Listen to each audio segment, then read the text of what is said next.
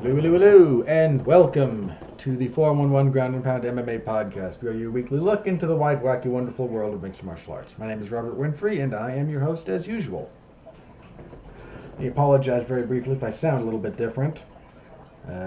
Decent chance I'm coming down with a cold, which is unfortunate, but we'll see.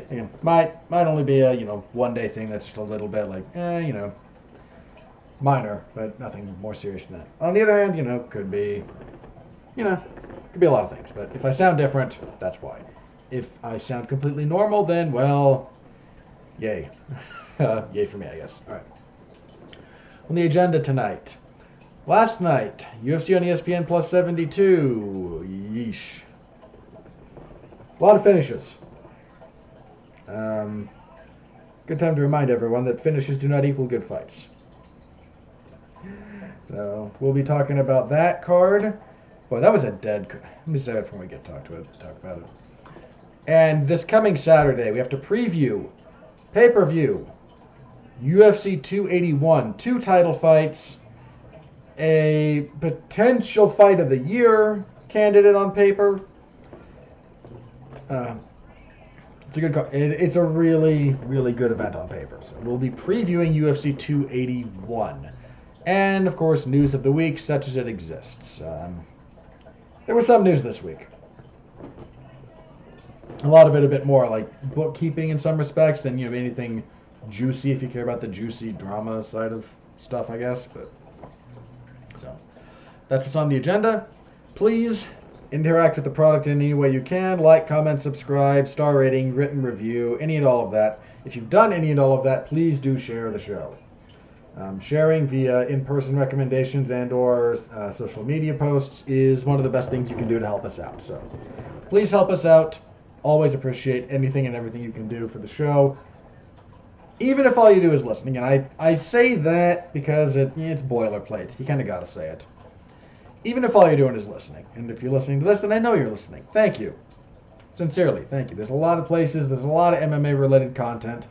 You choose this show to supplement your MMA fandom experience, and it means a lot to me, so thank you.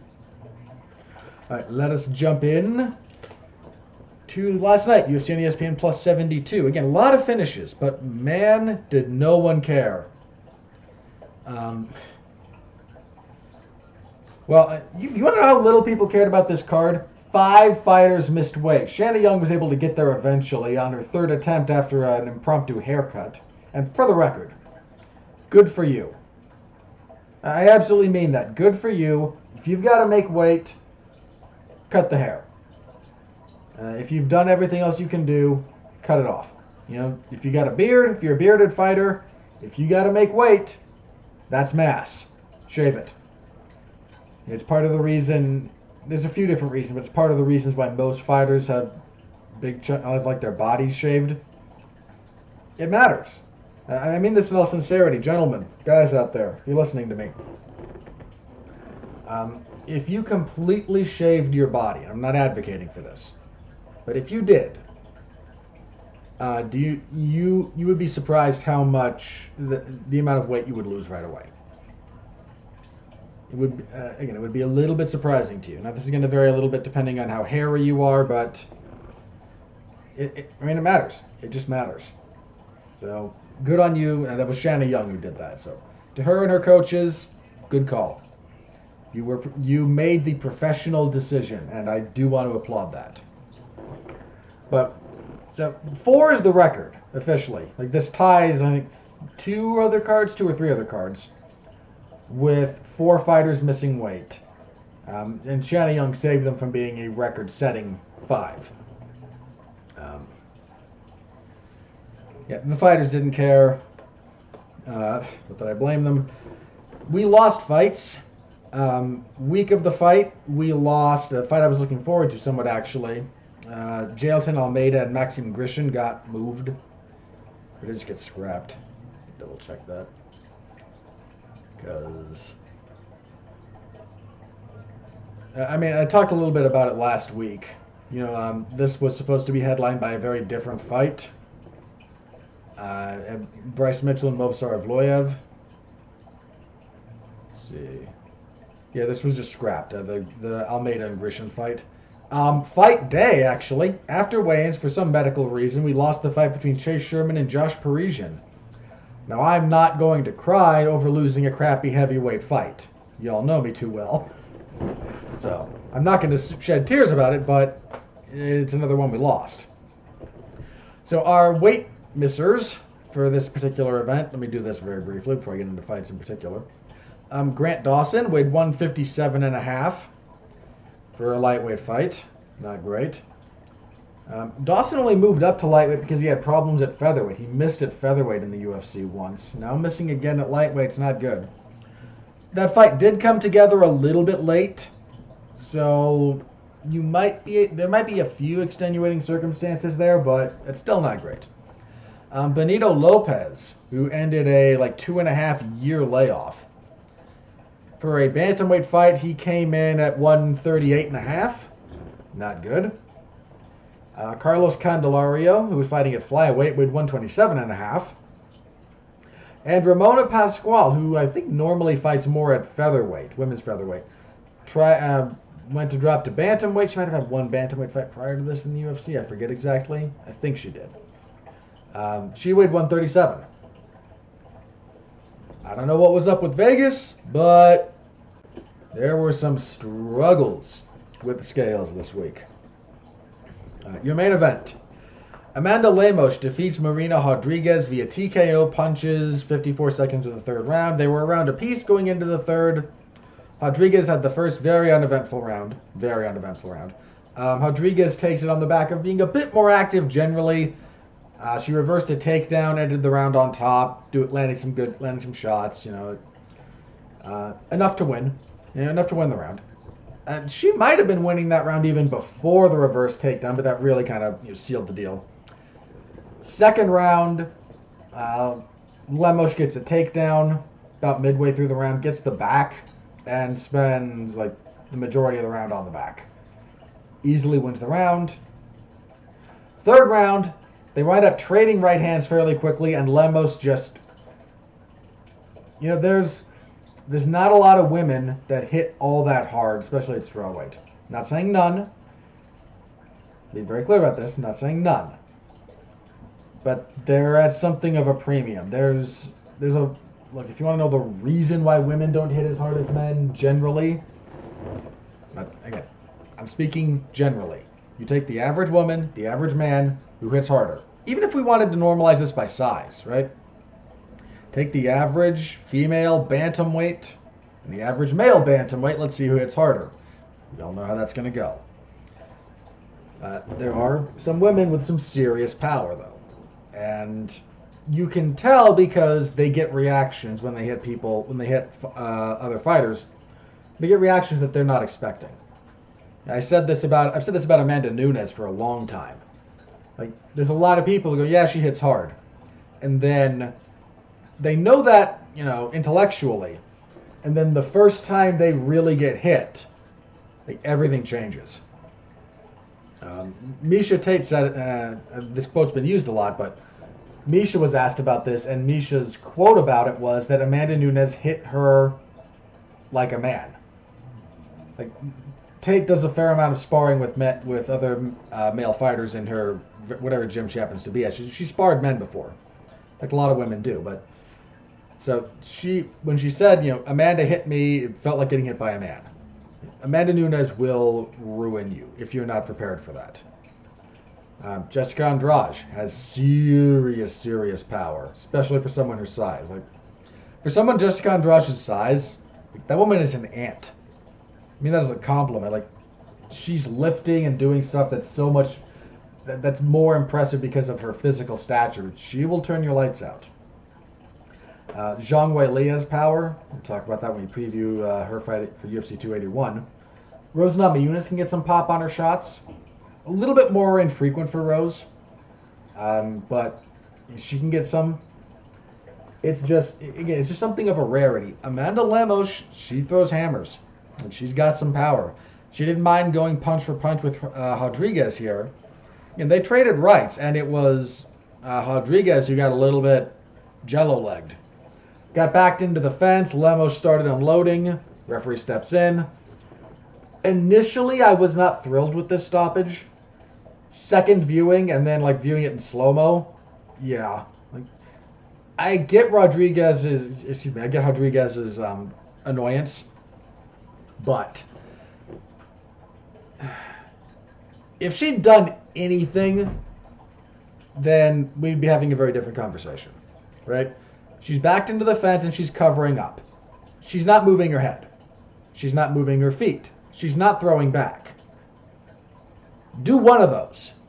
I mean this. Do one of those things.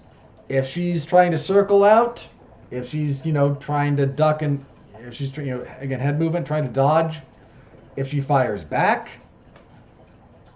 then again, I think she's probably still in the fight.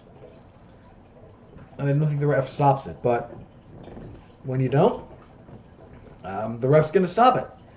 You're not there to be a heavy bag.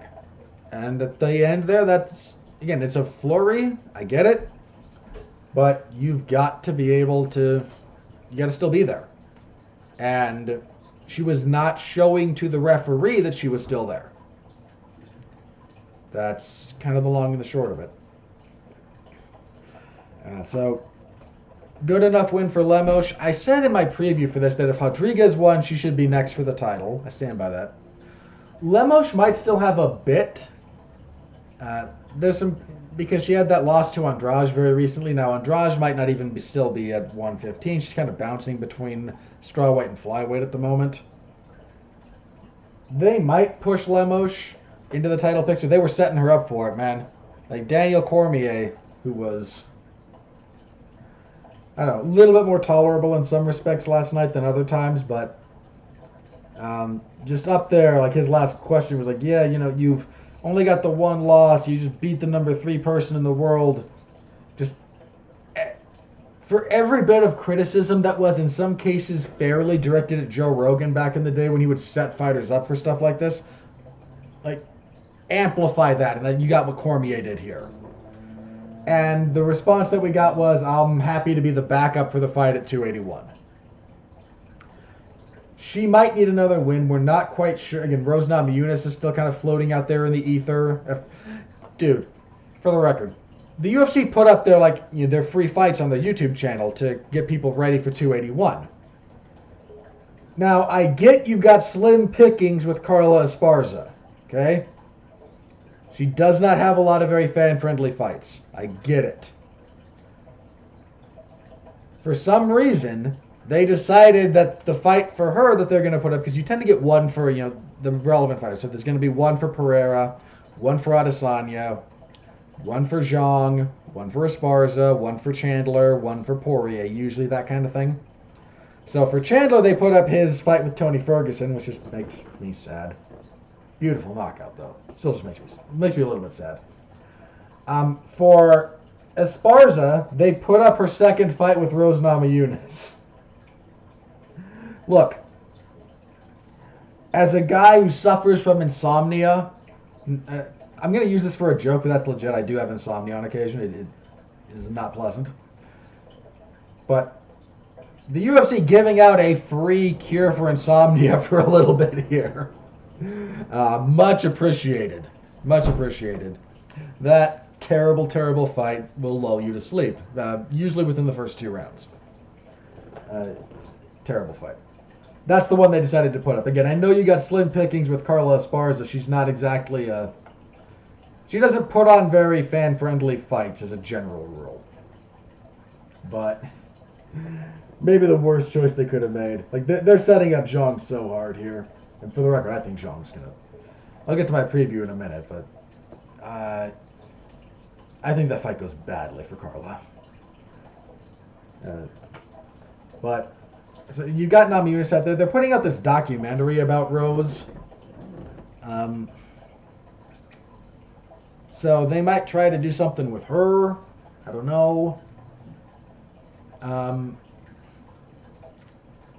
Again, there's a few things still up in the air here as a result of this, is kind of the long and the short of it. As for Rodriguez, she's going to need to rebound, but I imagine she will. There's a few different people she could fight, so who knows. Not a great fight. Really not a great fight. Co-main event, a good fight. Neil Magny makes history. He becomes the winningest welterweight of all time in the UFC. He now has the most wins in UFC welterweight history.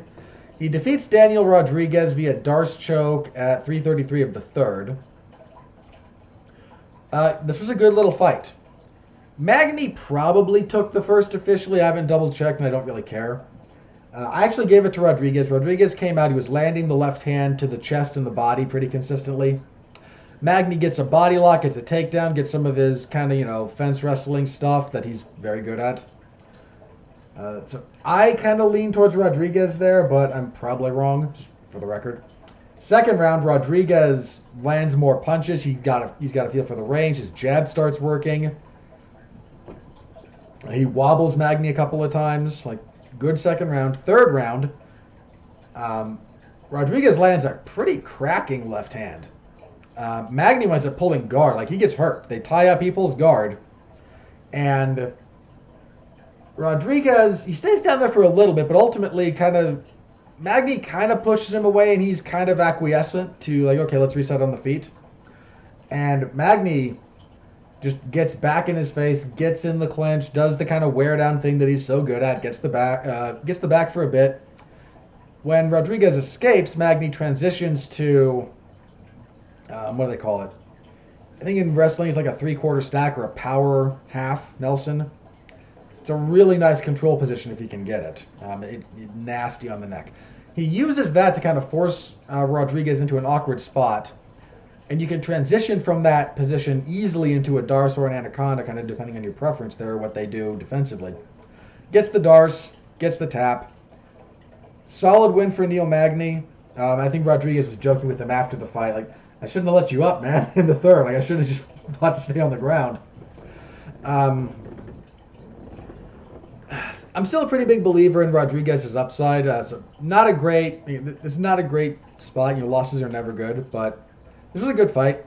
And Neil Magny is a pretty solid gatekeeper, and he took some offense to that and then proceeded to just do nothing but be a gatekeeper. Let me say this about Neil Magny. There's not too many people who are kind of accumulators, right? If you're familiar with that term from other sports or whatnot. These are people who they hang around and they accumulate stats over time through longevity, and it's to be respected, and it's certainly, it's not easy. Certainly not easy in the UFC. I think the difference between Magny and some of the other kind of well-known accumulators is they all achieved at a pretty high level, and this is going to sound like I'm dissing Neil Magny, but just please let me get to my point here. If you look at the other big accumulators, Donald Cerrone, fought for the WEC title, fought for the UFC title. That guy had title shots. Andrei Arlovsky, former champion. Granted, a long time ago, but he was the heavyweight champion of the UFC. The belt didn't mean much at that time, and the Pride's heavyweight division was just comically better than the UFC's, but he was the champion, and he defended that belt. So, was the champion. Damian Maia had title shots in 2 different weight classes. Another example. Jim Miller, God bless him. There was a time when Jim Miller was one of the 3 best lightweights in the world. And there was, again, in that same vein, there was a time when he probably could have got a title shot and he was passed over. Neil Magny has never been that close to the belt. Ever. I don't think he's ever been in the top 5. I'd have to double check his history specifically. And, again, be very clear. This guy's been in the UFC since 2013. He's coming up on 10 years, right? February of 13. He's very close to 10 years. He's going to get there. He's going to become a 10-year guy in the UFC. That's hard. That's real hard. The UFC does a lot of purges. In fact, we're going to get talked about that in a little bit. And anytime he takes a step up, he tends to lose, right? Who's the best win on Neil Magny's resume? Let me look it up. Let me just read. This is going to be the names of the people he's fought in the UFC, and we'll try to figure out the best win. Okay, so John Manley was his debut. Win. Sergio Moraes, loss. Basinski, loss. Gasanu Mulatov, win. Tim Means, win. Rodrigo de Lima, win. Alex Garcia, win. William Macario Natalino, win. Kichi Kunamoto, win. Hyungu Lim, win. Damian Maia, loss. Eric Silva, win. Split decision. He deserved that. Kelvin Gastelum, split decision. He deserved that. Hector Lombard, that's a weird fight. If you've never seen his fight with Hector Lombard, there's a very real argument that fight should have been stopped in favor of Lombard in the first. It definitely should have been stopped in favor of Magny in the second. For some reason, went into the third. Loses to Lorenz Larkin next. Johnny Hendricks, maybe it's that. Might be that one. Beats Johnny Hendricks. Loses to Rafael dos Anjos. Beats Carlos Condit. We're into 2017, so beating Condit in 17, not that big a deal. Craig White, that was a weird fight. Gets stopped by Santiago Ponzinibbio. Beats Li Jing Liang, Anthony Rocco Martin, and Robbie Lawler. Maybe it's Lawler. It's Hendricks or Lawler, kind of depending on name value. Loses to Michael Chiesa. Beats Jeff Neal. Beats Max Griffin. I thought he lost that fight, actually. Loses to Shavkat Rakhmonov and beats Daniel Rodriguez. Again, there's good win streaks in there. And this is not a guy who turns down fights. He's fought some tough guys. Michael Chiesa is still, very highly ranked guy. Santiago Ponzinibbio was on a good run at the time they fought. Shavkat Rakhmonov might be the next man at welterweight. And he's willing to fight him, and he lost decisively. But this guy will fight. But he's never been near the top of the division. Not the very top. He's never been top 5. He called out Gilbert Burns after the win, and if he's serious about trying to make some kind of a title run, that's the kind of fight he needs. I mean, the man's 35. He's younger than I am. Good. But, again, been in the UFC for almost 10 years. That's mileage that adds up in a hurry. And 35 is not young for combat sports. Welterweight's not, again, it's not, lightweight or bantamweight where you're in real trouble by that point, kind of. But it's also not heavyweight where, 35 you can just be hitting your stride. So he doesn't have a lot of time left to play around. But he got a solid win here. This should have been your fight of the night, in my opinion. It wasn't. There was no fight of the night. But so Rodriguez got a little bit shafted there because this was a good fight. This was a real good fight. Probably the only fight on this card worth looking up if we're talking about the fight. Featherweights next. Charlian Nerdenbecka defeated Derek Minner via TKO. It's listed as elbows, 107 of the first. Let me tell you what happened here. Derek Minner comes out and pretty quickly he's southpaw, throws a left body kick. It lands. And as he puts his foot back, retracts the kick, there is no immediate counter. Nerdenbecka tried to get his elbow down but didn't quite get it. The kick lands on the body, under the elbow, kind of how you want to land that kick. Usually you want to be a little bit more under the foot or the shin. He was kind of a little bit towards the end of the toe, the end of the foot. It's not just the toes, but it's kind of that last little quarter or so. You want to be a little bit more impactful than that, but solid, decent land of the body kick. As he brings the kick back and kind of, resets his stance, he grabs his leg, his left knee.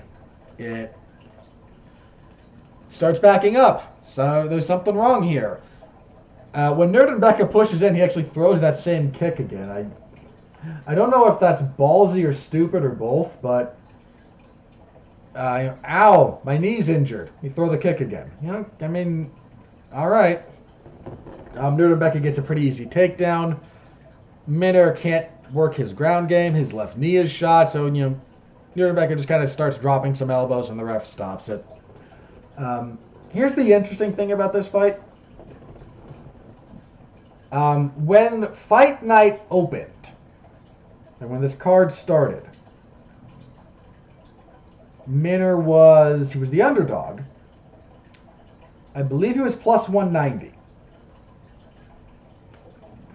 which is, again, that's a pretty solid dog. It's almost 2-1 underdog, but that's within the those odds happen in MMA pretty frequently.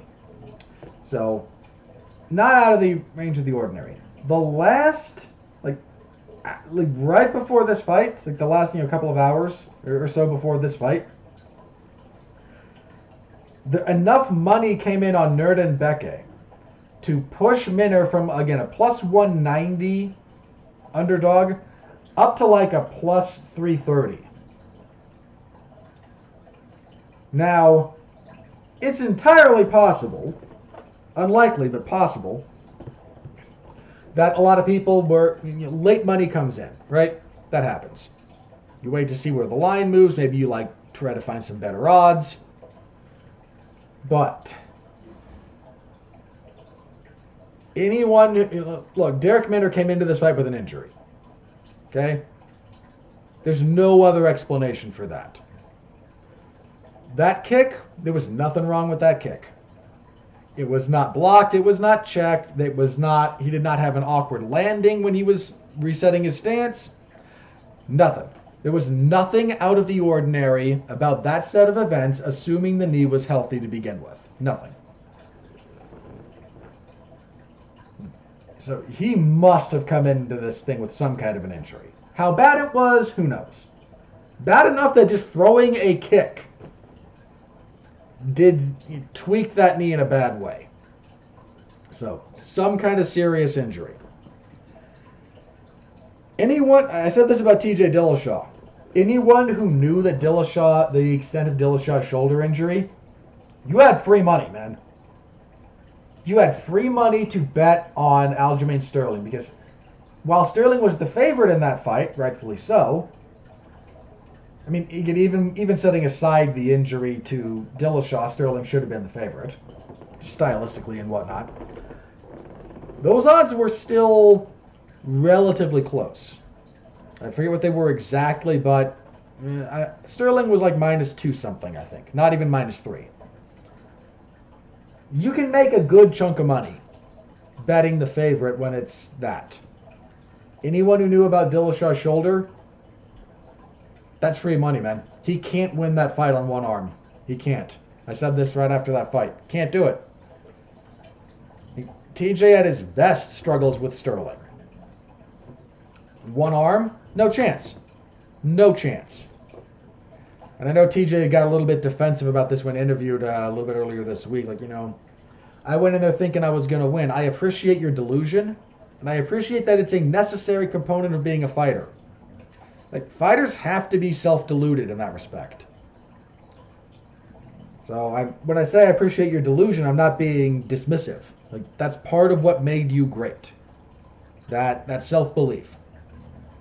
Somebody should have talked to this guy and said, no, you can't beat him with one arm.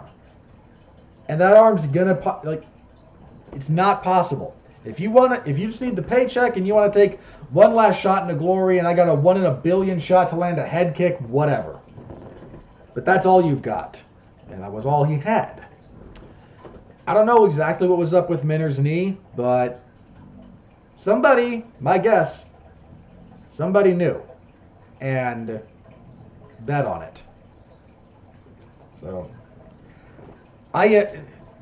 man, doing that in Vegas, Nevada takes the integrity of their gambling seriously. So this is probably going to get investigated. So we'll see. We'll have to just wait and see on that one. Flyweights. Tagir Ulanbekov defeated Nate Maness via guillotine choke, 2:11 of the first. Really nice finish from Ulanbekov here. He was winning this fight pretty handily. Not running away with it, but this was going his way for as long as it lasted. Getting the better of it on the feet. Gets a takedown. Nice little takedown, too.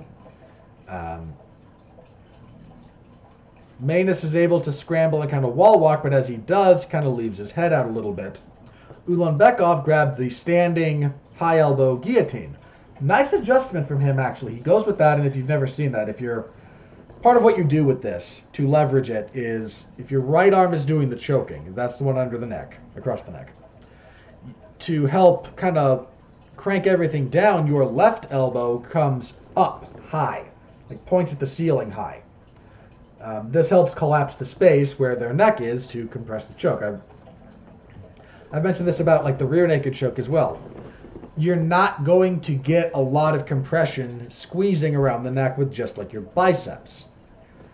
Yeah, I don't care how much you can curl, unless you're a genuine freak of nature. If all you're trying to do with that is, again, a bicep curl and to squeeze and whatnot and choke, you're going to struggle with that. You're going to struggle with that a little bit. What you do to really finish that choke, if you pay attention to the people who do this, mind you, once that arm is in place under the neck, they don't just try to squeeze with the bicep and flex. Whatever arm is choking, they pull that shoulder back. And if you do that right now, like put your right arm out like you're doing a choke. Now, again, just squeeze the bicep. You're not going to compress much space. Take your right shoulder, I'm assuming right. Take your shoulder, pull it back, and watch what happens to the area where their neck is theoretically occupying. Same kind of reasoning for why that elbow comes high. You're collapsing that space and using the other arm to kind of help that out. Manus is able to defend and survive a little bit in this choke. So Ulanbekov adjusts. His left elbow, instead of pointing way up, it's still technically a high elbow variant of the guillotine. Mostly because the other elbow is not low, like the low elbow version is below the choke, whereas the high elbow is above it, but it's not very high. He adjusts and he puts a little torque, a little bit of a crank into the choke. I actually think he starts pushing a little bit, which I haven't seen a whole lot of. Normally when you do the guillotine, if you're going to crank, you're going to crank across your own body, right? So again, if you're using the right arm to choke, you would be pulling it with the left hand to cinch things up. He starts cranking a little bit, I think almost the other direction. So he's got a good crank going. It almost seems to kind of push back in. And you can see the angle on the neck and whatnot as this choke is locked in. It's nasty and Manus taps. Ulanbekov's good, man. He's a very good fighter. What is he in the UFC? He had the unanimous decision loss to Tim Elliott. For the record, I thought Ulanbekov won that fight. Pretty much straight up. I did not agree with that decision. That's his only loss in the UFC. Pay attention to that guy. He's got some upside. Then kicking off the main card, Grant Dawson defeats Mark Madsen via rear naked choke 205 to the third. Dawson just kind of better everywhere. Out wrestled Madsen, used a lot of lower body attacks because Madsen, again, an Olympic silver medalist. I think he went to the Olympics more than once. But it's a Greco guy, so his upper body work is very good. There's some just stuff with the lower body that he's still catching up on. Out wrestles him, out grapples him, wears him out. Lands a series of pretty nasty calf kicks in the third round. Gets the back, gets the choke. Solid win for Dawson, who's still a pretty good prospect. As for the prelims, Miranda Maverick defeated Shanna Young via unanimous decision 30-26 across the boards. The third round would have been the 10-8, I believe. On the feet, meh. On the ground, Maverick was a lot better. Maverick's good about finding places on the ground to throw knees to the body, which are wildly underused, so good on you for that. At bantamweight, again, in theory, Mario Bautista, he ran over Benito Lopez, man. He got a reverse triangle armbar. Just more a reverse triangle than a reverse armbar. So again, the triangle position, instead of being normally, he was on the back and he got it, so it's a reverse triangle. 454 the first. Bautista did whatever he wanted to in this fight. I mean, Lopez looked rusty. Wonderful body shots from Bautista. If your only impression of Mario Bautista came from his UFC debut when he kind of got run over by Corey Sandhagen, you do not have an accurate impression of that man. He's pretty darn good. This was a good outing from him. Strawweight, Poliana Viana defeated Jin Yu Frey via knockouts. They announced this as a TKO originally. I guess they changed it. Punches, 47 seconds of the first round. Viana hit this really nice knee that Frey kind of didn't like, and really pushed forward trying to get after it. Viana hit this really. Frey fights southpaw, and Viana, reacting to the pressure, stepped back into southpaw, and I don't think Frey was fully cognizant of that because her defense didn't change, and Viana unloads a combination, drops her, gets the finish. You got to watch your opponent's footwork, guys, especially if someone's good about switching or knows how to switch. Even if they don't switch constantly, if they know, you need to be aware. If the angle you're at or the step they take changes that, be aware of it and be aware of your responsibilities relative to it. This is Viana's first finish in a while, right? This was her first TKO since 2014. She beat Amanda Ribas in 15. So, you know, casual 7-year gap between stoppages via strikes. Good stoppage. That's a little bit facetious on my part, but this was a good little finish from Viana. Bantamweights. Johnny Munoz defeated Ludovic Cholinan via unanimous decision. 230-27s, went 29-28. Good overall outing from Munoz. Cholinan came on in the third. Just that guy won't stop, man. Like, he's durable as heck. But overall, good performance and good enough performance out of Munoz. See, Jake Hadley defeated Carlos Candelario via triangle choke. 239 of the second. Nice little example of how the details matter when you're finishing a technique here. He has the triangle position for quite some time. Lands elbows more than anything from there. But when he's able to kind of underhook the appropriate leg and twist his hips to crank things down, that's when he gets the tap. So again, the finishing details matter. And kicking everything off, Tamaris Vidal defeated Ramona Pascual via TKO. Lovely little jumping knee to the body, 306 to the first. Just very well timed. Pascual was not expecting it. Knees to the body are one of those weird things in fighting. If you watch a lot of fighting, you tend to lose respect for the knee to the body because you see people just eat, dozens of them and just keep on trucking. But just one, not only placed right, the placement can be a little bit off. If you time it right, especially if they're not expecting it, that'll do it. So it's one of those things that don't let seeing a lot of that technique land and not finish, don't let that make you lose respect for the technique. That's a good technique. This was a very well-timed move from Vidal. Solid debut for her. As I mentioned, there was no fight of the night. Your performances of the night went to Neil Magny, Mario Bautista, Poliana Viana, and Tamaris Vidal.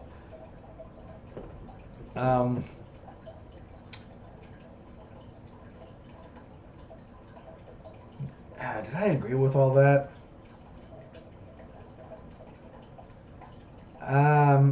Might have swapped out. Well, when would I have swapped out? I probably would have swapped out Viana for Tagyarula Bekov. I was much more impressed with his guillotine than I was with her striking. But again, it's the UFC. It's Dana White's discretion. So what are you gonna do? I imagine there were some other bonuses handed out to some of these guys, but these are the official ones we're talking about here. So yeah, that was the event. A lot of finishes. That hurt the prelims. Like, if we're dealing with an ESPN Plus only card, and this was, the prelims suffer because they have to fill a lot more airtime. The main card, even if you have quick finishes, tends to flow a little bit better because you're not as rigid on your start, beginning, and ending. But that main card is set to begin at a specific time, and it can't really start until then. So there was a fair amount of vamping that had to go on here. And some of it was okay, some of it wasn't. It's one of those things. The UFC broadcast is not built for this. This is something the UFC broadcast has not figured out yet, is how to meaningfully fill airtime. And I get that they don't have a tremendous amount of experience, so this is not me saying how dare you not have this figured out by now. More often than not, this is not a problem for them. I get it. But they definitely need to find some kind of rhythm, find something to help fill airtime when they need to, because it is a painful viewing experience. Yeah, so my full report is, I believe it's up in the MMA Zone at 411mania.com, so give it a look if you're so inclined. Always appreciate that. Alrighty, let us move on. UFC 281. The UFC is back in New York City. They will be at Madison Square Garden. And they brought a very long card. It's a big card. Hang on. That's 5 on the main card, 4 on the prelims, and another 5 on the early prelim. 14 fights. God help us.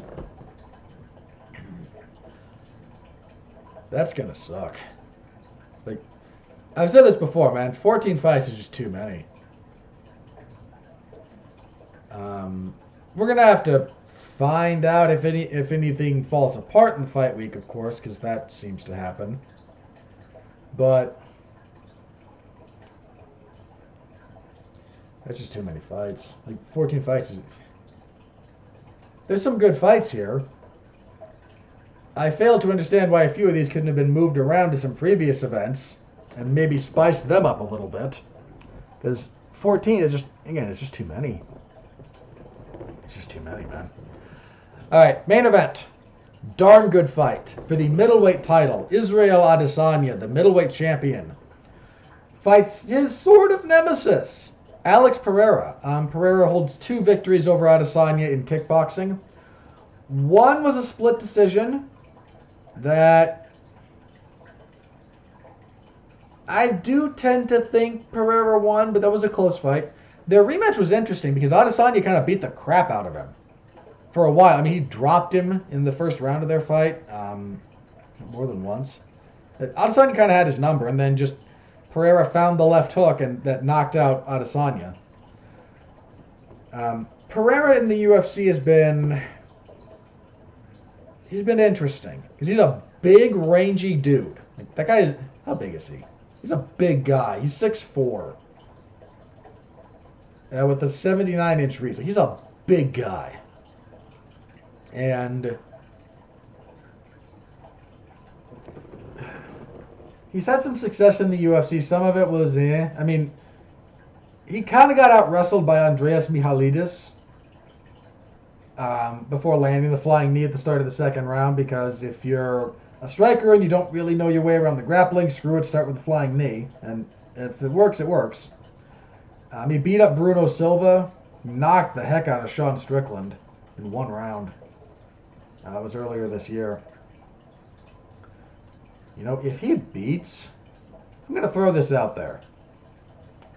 If he beats Israel Adesanya, he might be your 2022 Fighter of the Year. That would be 3 wins on the year, and the last one being the title win. That's a thought.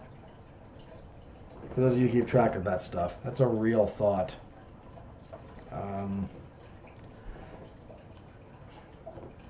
This is a tough one. Pereira's gotten by in the UFC a lot on his opponents not really knowing how to strike with him. I mean, Bruno Silva had some success against him, actually, when he kind of would force some brawls. But Pereira's got power. He's a very decorated kickboxer. The striking tempo and selection and whatnot in kickboxing is very different from MMA. If you look at the history of high-level kickboxers who have had a successful transition to MMA, there's a weird little kind of trait they all share. If you watch a lot of kickboxing, I don't watch a lot of it, but I watch kickboxing on occasion, and I've seen enough to note the trend here.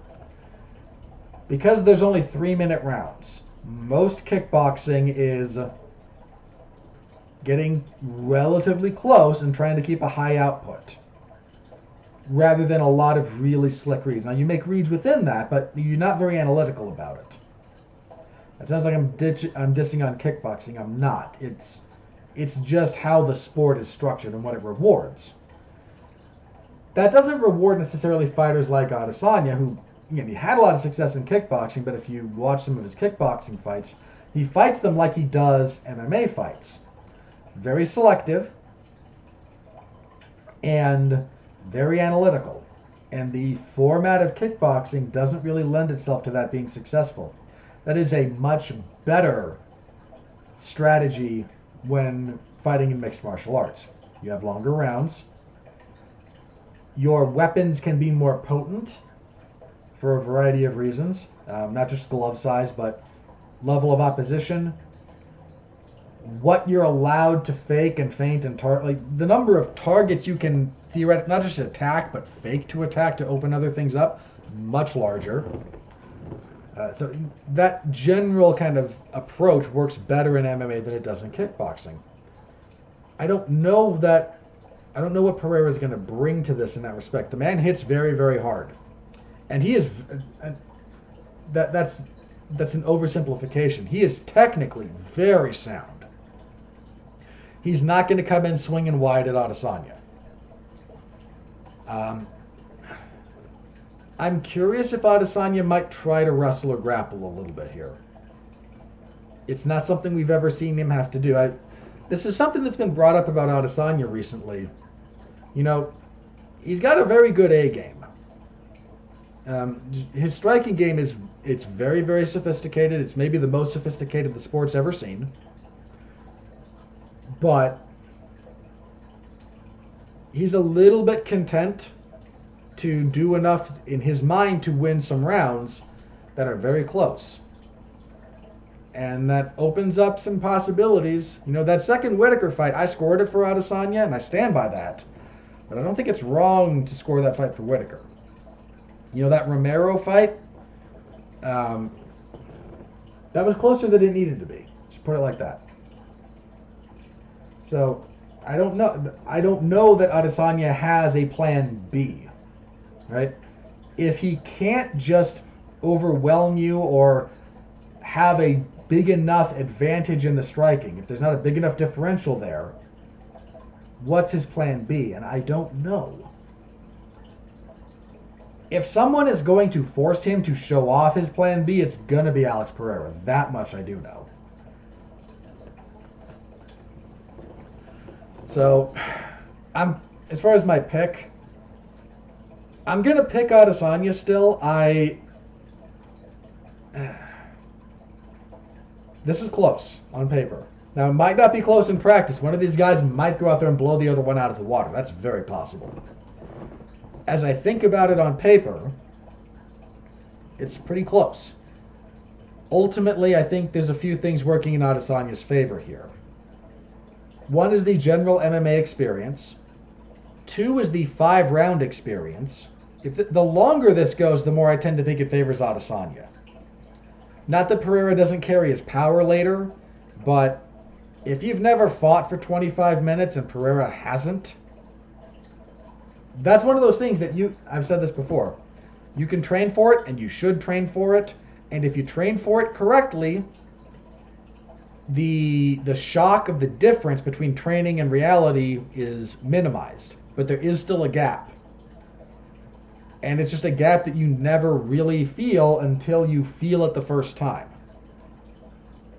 Adesanya's fought 5 rounds plenty of times at this point. So I think the longer it goes, the more it might favor him. That said, if he does drop enough rounds to make this close, you know, Pereira, again, this is a close fight. I lean Adesanya, but I don't know by how much. I don't know by how much. So, good fight. Co-main event. For the strawweight title, Carla Esparza attempts to get her first successful title defense when she fights former champion Zhang Weili. I don't know if you saw this video, it made the rounds on Twitter, but there's a video of Zhang Weili picking up Francis Ngannou. Look, not like a baby or anything, it's a little bit like a high crotch lift. But she gets down there, I mean, she's a lot shorter than he is anyway, but she gets there, grabs him, grabs around the leg, and picks him up. I don't know what Zhang Weili weighs walking around. My hunch is, that's at 115, probably 130, 140. Now, this is, again, like last week, so she's probably leaner than that as we're coming into fight week. So she's probably, again, in the 130s, would be my guess. And I don't know exactly, Ngannou mentioned how much he weighed, it was 230 something. And she picks him up, and it's not like it's nothing, there's some effort there, but I imagine she could pick up more than just Francis Ngannou, like more than just that weight. She is insanely strong. Carla Esparza is a one-dimensional wrestler. Zhang hits hard. Zhang is physically strong. Zhang can wrestle. I don't mean to completely discount Carla Esparza here, in the sense that I'm not trying to diminish her accomplishments as a fighter. She's a two-time champion. That is nothing to sneeze at. She has the longest gap between title reigns in UFC history. That takes a kind of determination and a fortitude to pursuing the career and the fight, and just, again, you wade through the trenches. That's hard. That's very hard. So I give her all the credit in the world for that. But I think she's going to get run over here. Like, I don't know how she wins this fight. Like, Zhang's not going to get sucked into the same kind of dance routine that Rose Namajunas was. That's never been Zhang's style. Even if she's been okay at various times, either just kind of backing away or just kind of pursuing a little bit lackadaisically, that's a bit far enough in the rearview mirror that I think we can kind of move beyond that. I'm picking Zhang here. I pick her very comfortably. Very comfortably. The fight I am most looking forward to, Dustin Poirier and Michael Chandler. These two are going to get after it. Can't wait. Wish this was 5 rounds. Poirier coming off of that loss for the lightweight title when he fought Charles Oliveira. Chandler coming off of that brutal knockout win over Tony Ferguson.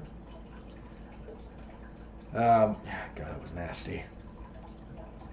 2 in a row losses before that to Oliveira and Gaethje, but dude, his first 3 fights in the UFC, his UFC career to date. Dan Hooker, he stopped in the first round, but Dan Hooker's really good. Oliveira for the title. Gaethje, Ferguson, now he's fighting Poirier. That's a heck of a 5-fight stretch. There's nothing even approximating a soft touch in there. I don't know how this is going to go. Poirier being a southpaw is probably going to help him a little bit. Chandler hits hard, but Michael Chandler still has this thing where if he can't get you out of there in one shot, or in a flurry, he will just try to wrestle you against the fence. I don't know that that's a winning strategy against Poirier unless you're a very, very good overall MMA grappler, not just wrestler. Poirier might get tired though. Again, that's the thing that might happen if Chandler's able to get on top of him and do some damage, make him work. Chandler's chin has been checked multiple times. Yeah, this is a very good fight.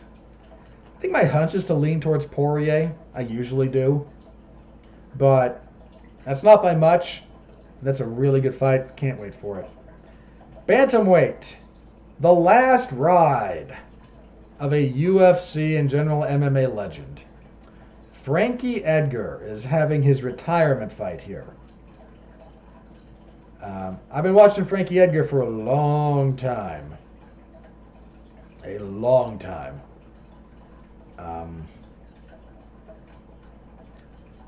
You guys may not remember this. I wasn't watching at the time, but Frankie Edgar's UFC debut came at UFC 67 in 2007. Boy, he's been there forever. He's been in the UFC as long as I've been watching it. And I forget exactly when I started watching more consistently, but when I was whenever that was, whenever I started making it a more appointment viewing for myself, he was there. I guarantee it. But back then, the UFC didn't air the prelims necessarily. They had the prelims, but they were for the live audience because they didn't have broadcast deals necessarily for the preliminary card. So you would air preliminary fights if you had time on the pay-per-view broadcast, or they'd get recycled into and re-aired on, what the heck did they call it? The UFC would have, when they got on Spike to a degree, they had kind of weekly shows that were just a conglomeration of older fights. And they were, I forget what they called this program, and the fact that it doesn't exist anymore because now they run every week. But or you would try to catch these preliminary fights on those things. Frankie Edgar and Tyson Griffin was the best fight at UFC 67. And that event featured some pretty darn good stuff. You had Quentin Jackson's UFC debut. I think you had Mirko Krokop's UFC debut. He beat Eddie Sanchez. Yeah, that was his UFC debut. Your main event was Anderson Silva versus Travis Lutter. That was supposed to be a title fight, but Lutter missed weight. But I remember the chatter that came out of this, because they were able to air this one on the pay-per-view broadcast. And the chatter even before it, if you were kind of paying attention to the right online spaces, and again, 2007, so a lot of forums, people were talking about Edgar and Griffin. And they were able to find space on the broadcast for it, and thank heavens, because again, best fight of the night. By a pretty serious margin. This guy's been around forever, and it is time. It is time for him to retire. I think we've all kind of acknowledged that. He is 1-4 in his last 5, and that one was a split decision that I thought he lost. He's been finished brutally in his last 2 fights. Sandhagen cleaned his clock with that flying knee. Then Vera front kicked him in the face and turned him into Mo Sislak. If you've seen the picture that was the still picture that was captured of that front kick landing and poor Frankie Edgar's face, he looks like Mo from The Simpsons. He's trying for one last win basically in front of his home crowd. He's from Toms River, New Jersey, so they're in New York, but close enough. He's fighting Chris Gutierrez, who happens to be really good. Gutierrez has 1 loss in the UFC to Hani Barcelos. Other than that, the only blemish on his record is a draw with Cody Durden. He's on his UFC record is 6-1-1. He stopped pretty brutally Dana Batgari with a spinning back fist in his last fight. He overcame some in that. Dana was kind of giving it to him.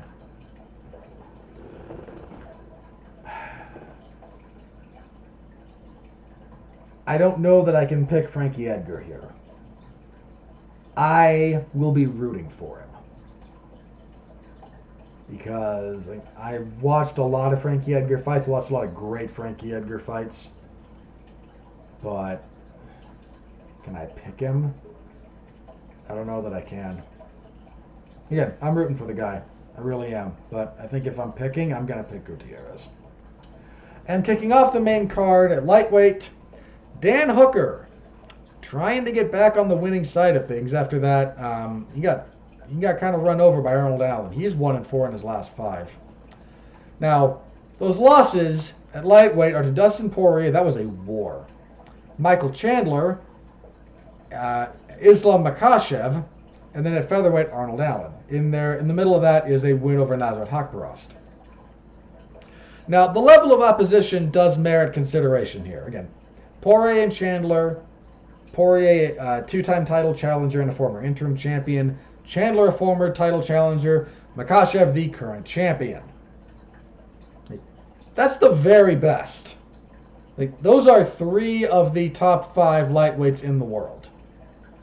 Certainly in the UFC, if not the rest of the world. But he needs a win pretty badly. Anyway, he's fighting Claudio Puelles. Now, Mr. Puelles is a tad underappreciated. He lost his UFC debut when he was stopped by Martin Bravo. He took basically 2 years off. Came back and beat Felipe Silva. And he hasn't, since that loss, he has not lost. He's 5-1 in the UFC on a 5-fight winning streak. He has back-to-back knee bar submissions. In fact, he knee barred Clay Guida in his last fight.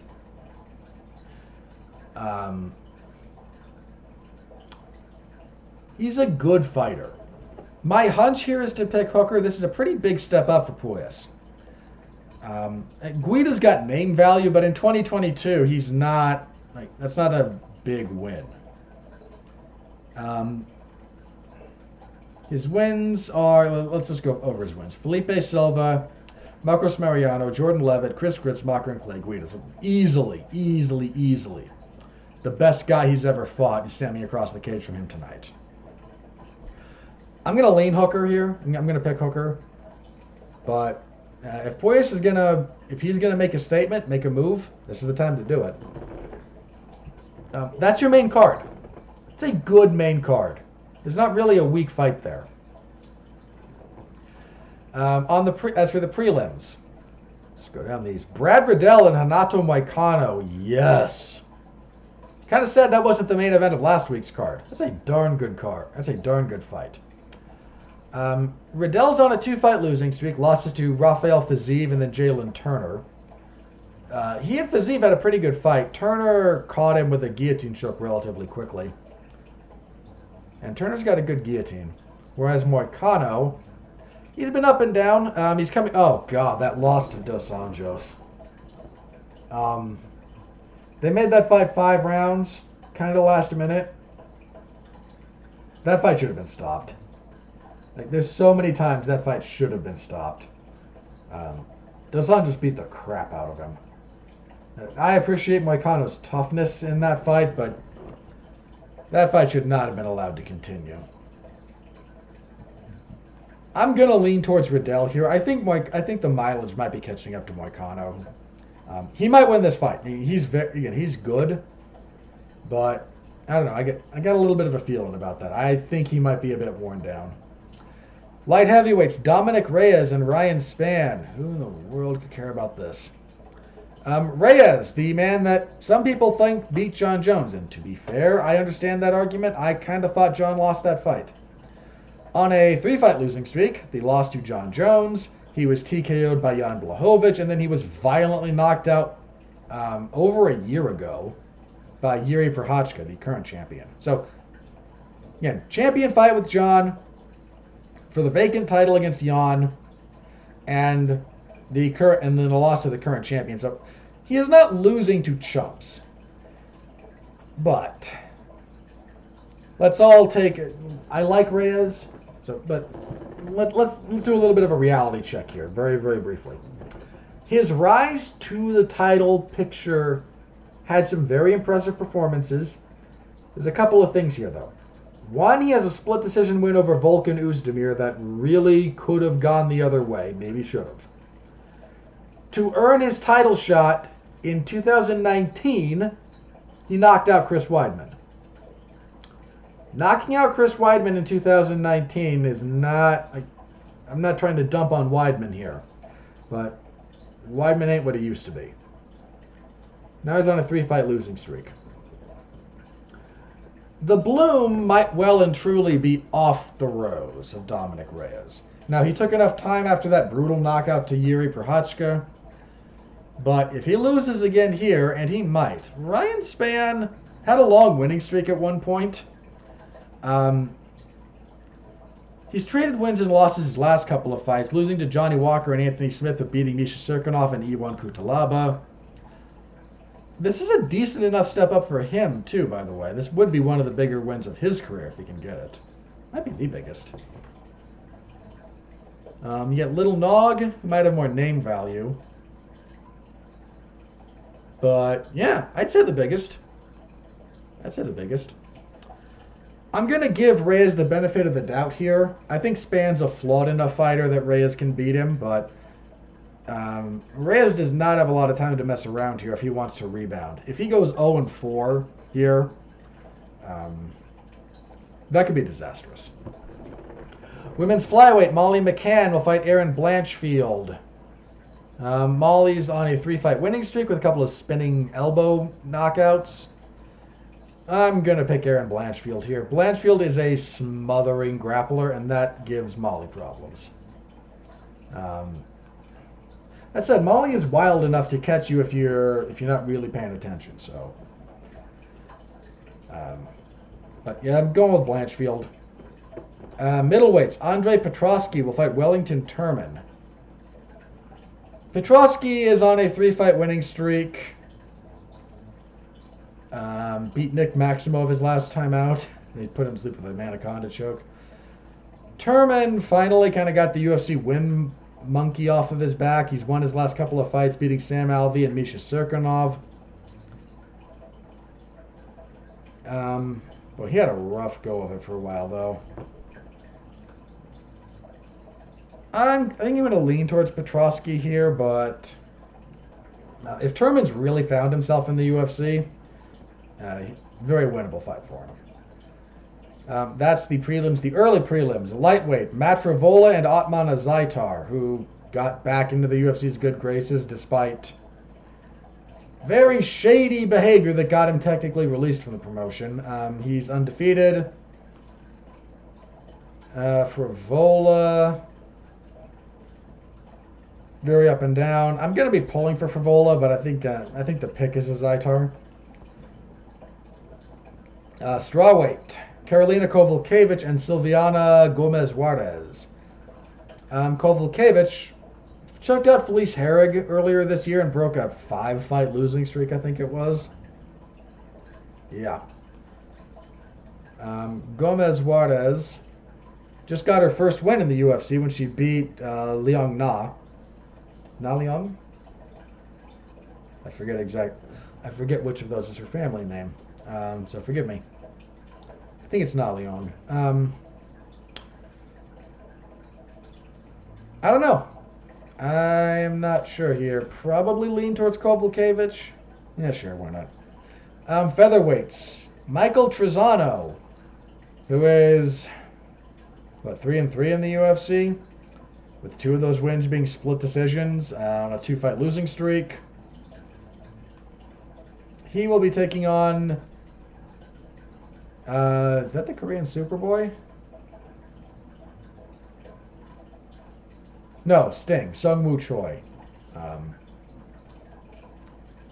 Sorry, not the Korean Superboy. That's Doo-Ho Choi. So, forgive me, Sung-Woo Choi. Choi's on a 2-fight losing streak. That Kulabau fight maybe should have gone his way. I'm going to pick Choi here. I don't see a lot of upside in Trizano.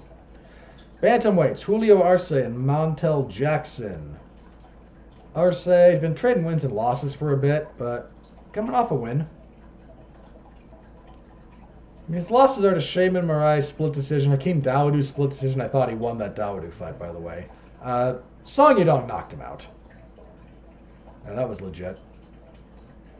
Jackson, by contrast, he's been in the UFC longer than you might think. He's 5-2, losses to Ricky Simone and Brett Johns on a 2-fight winning streak. Granted, against a relatively lower level of opposition. I'm going to go with Arce. And kicking everything off, light heavyweights, Carlos Ulberg and Nikolai Negumereanu. Ulberg on a 2-fight winning streak, rather. Sorry, he's 2-1 in the UFC. He knocked out Tafon Chukwi his last time out. Negumereanu is not going to let him fight kind of the way he wants to for the most part, though. Negumereanu is on a 4-fight winning streak.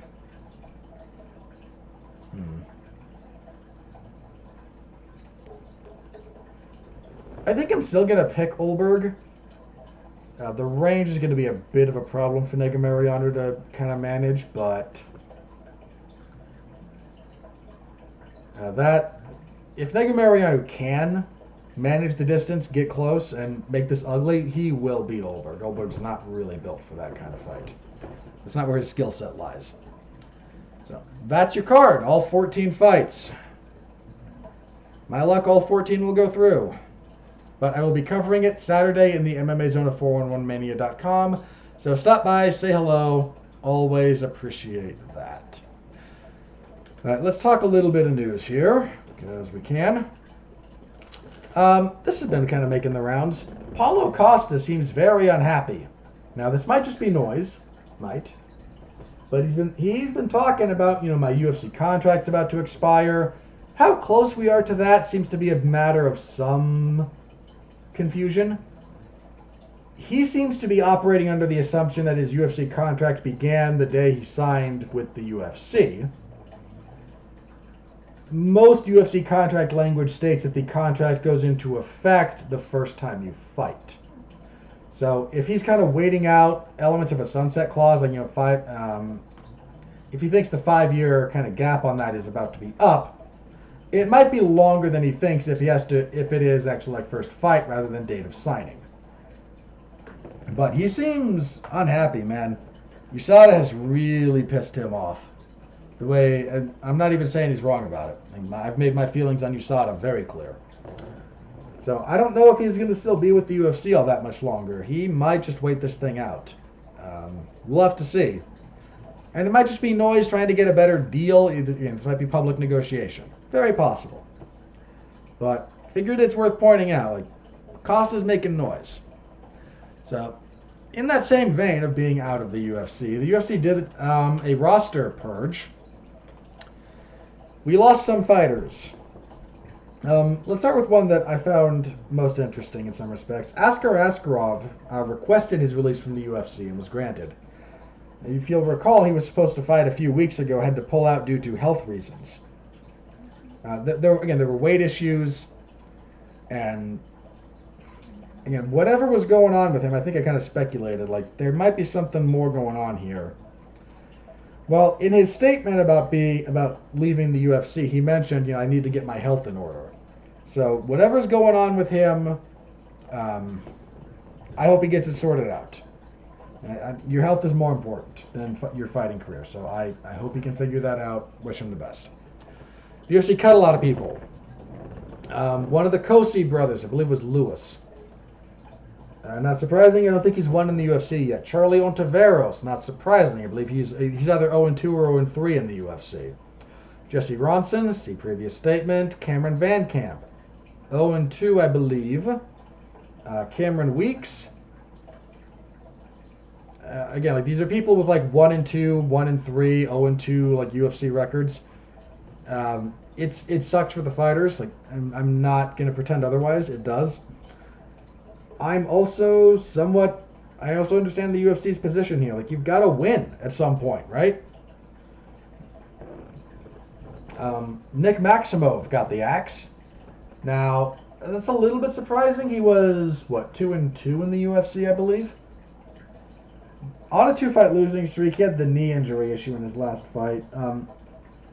This might be an indicator of the UFC still kind of being a little bit on the outs with Nick Diaz or Nate Diaz or some element of that group, because he trains with them.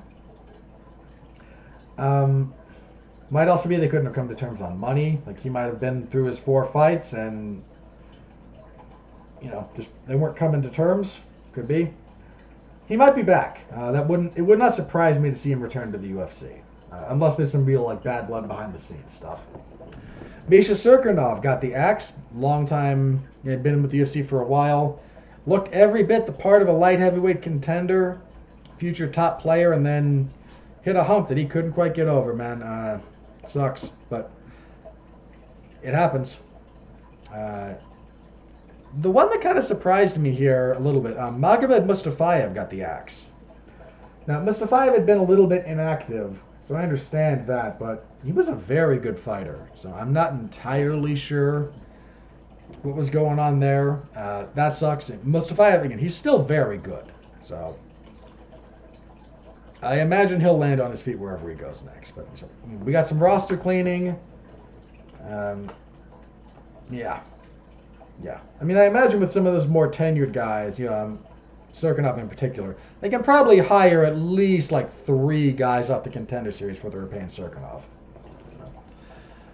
Well, that's the news that I had listed. Let me check Twitter, see if anything crazy is broken there. If not, we will do plugs and then get out of here. All right, nothing new, so plugs. There was a Damn You Hollywood last week for Pray for the Devil.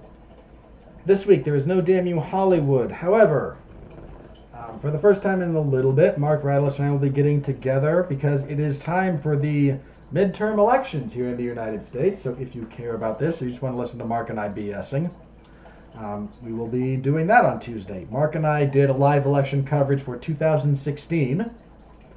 That was the Trump and Clinton election. We were going to do one for 2020. Mark wound up not being able to make that. There were technical issues. It was a whole thing. Ultimately, I did that one with Andrew Graham. We covered the 2020 election. Now, Mark and I are going to get together and we're just going to shoot the breeze while talking a little bit about the midterms here in 2022. It shouldn't take that long. But we just got fed up with the utter ridiculousness that is kind of like mainstream election coverage here in the United States, and just figured, you know what? If these idiots can do this, so can we. Kind of the thought process there. So tune in for that if you're so inclined.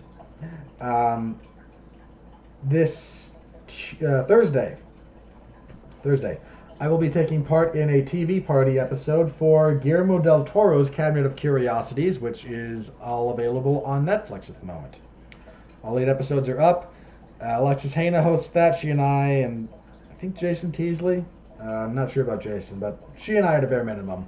We will be talking that particular anthology series, so that'll be a good time.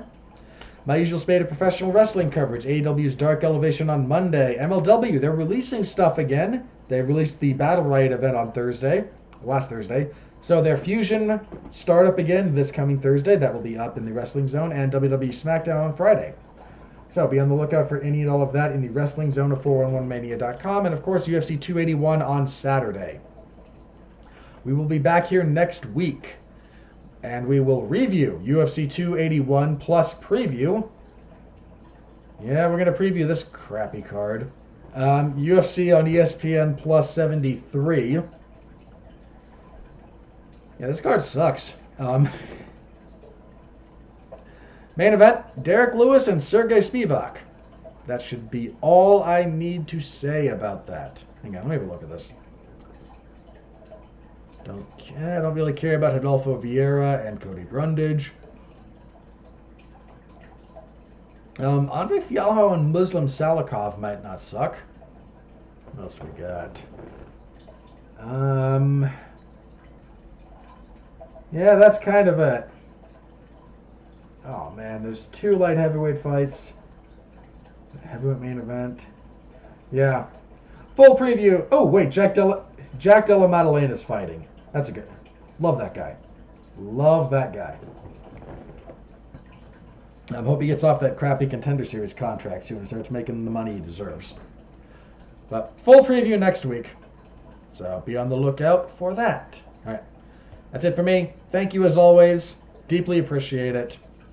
Stay safe out there and continue to be well, be safe, and behave.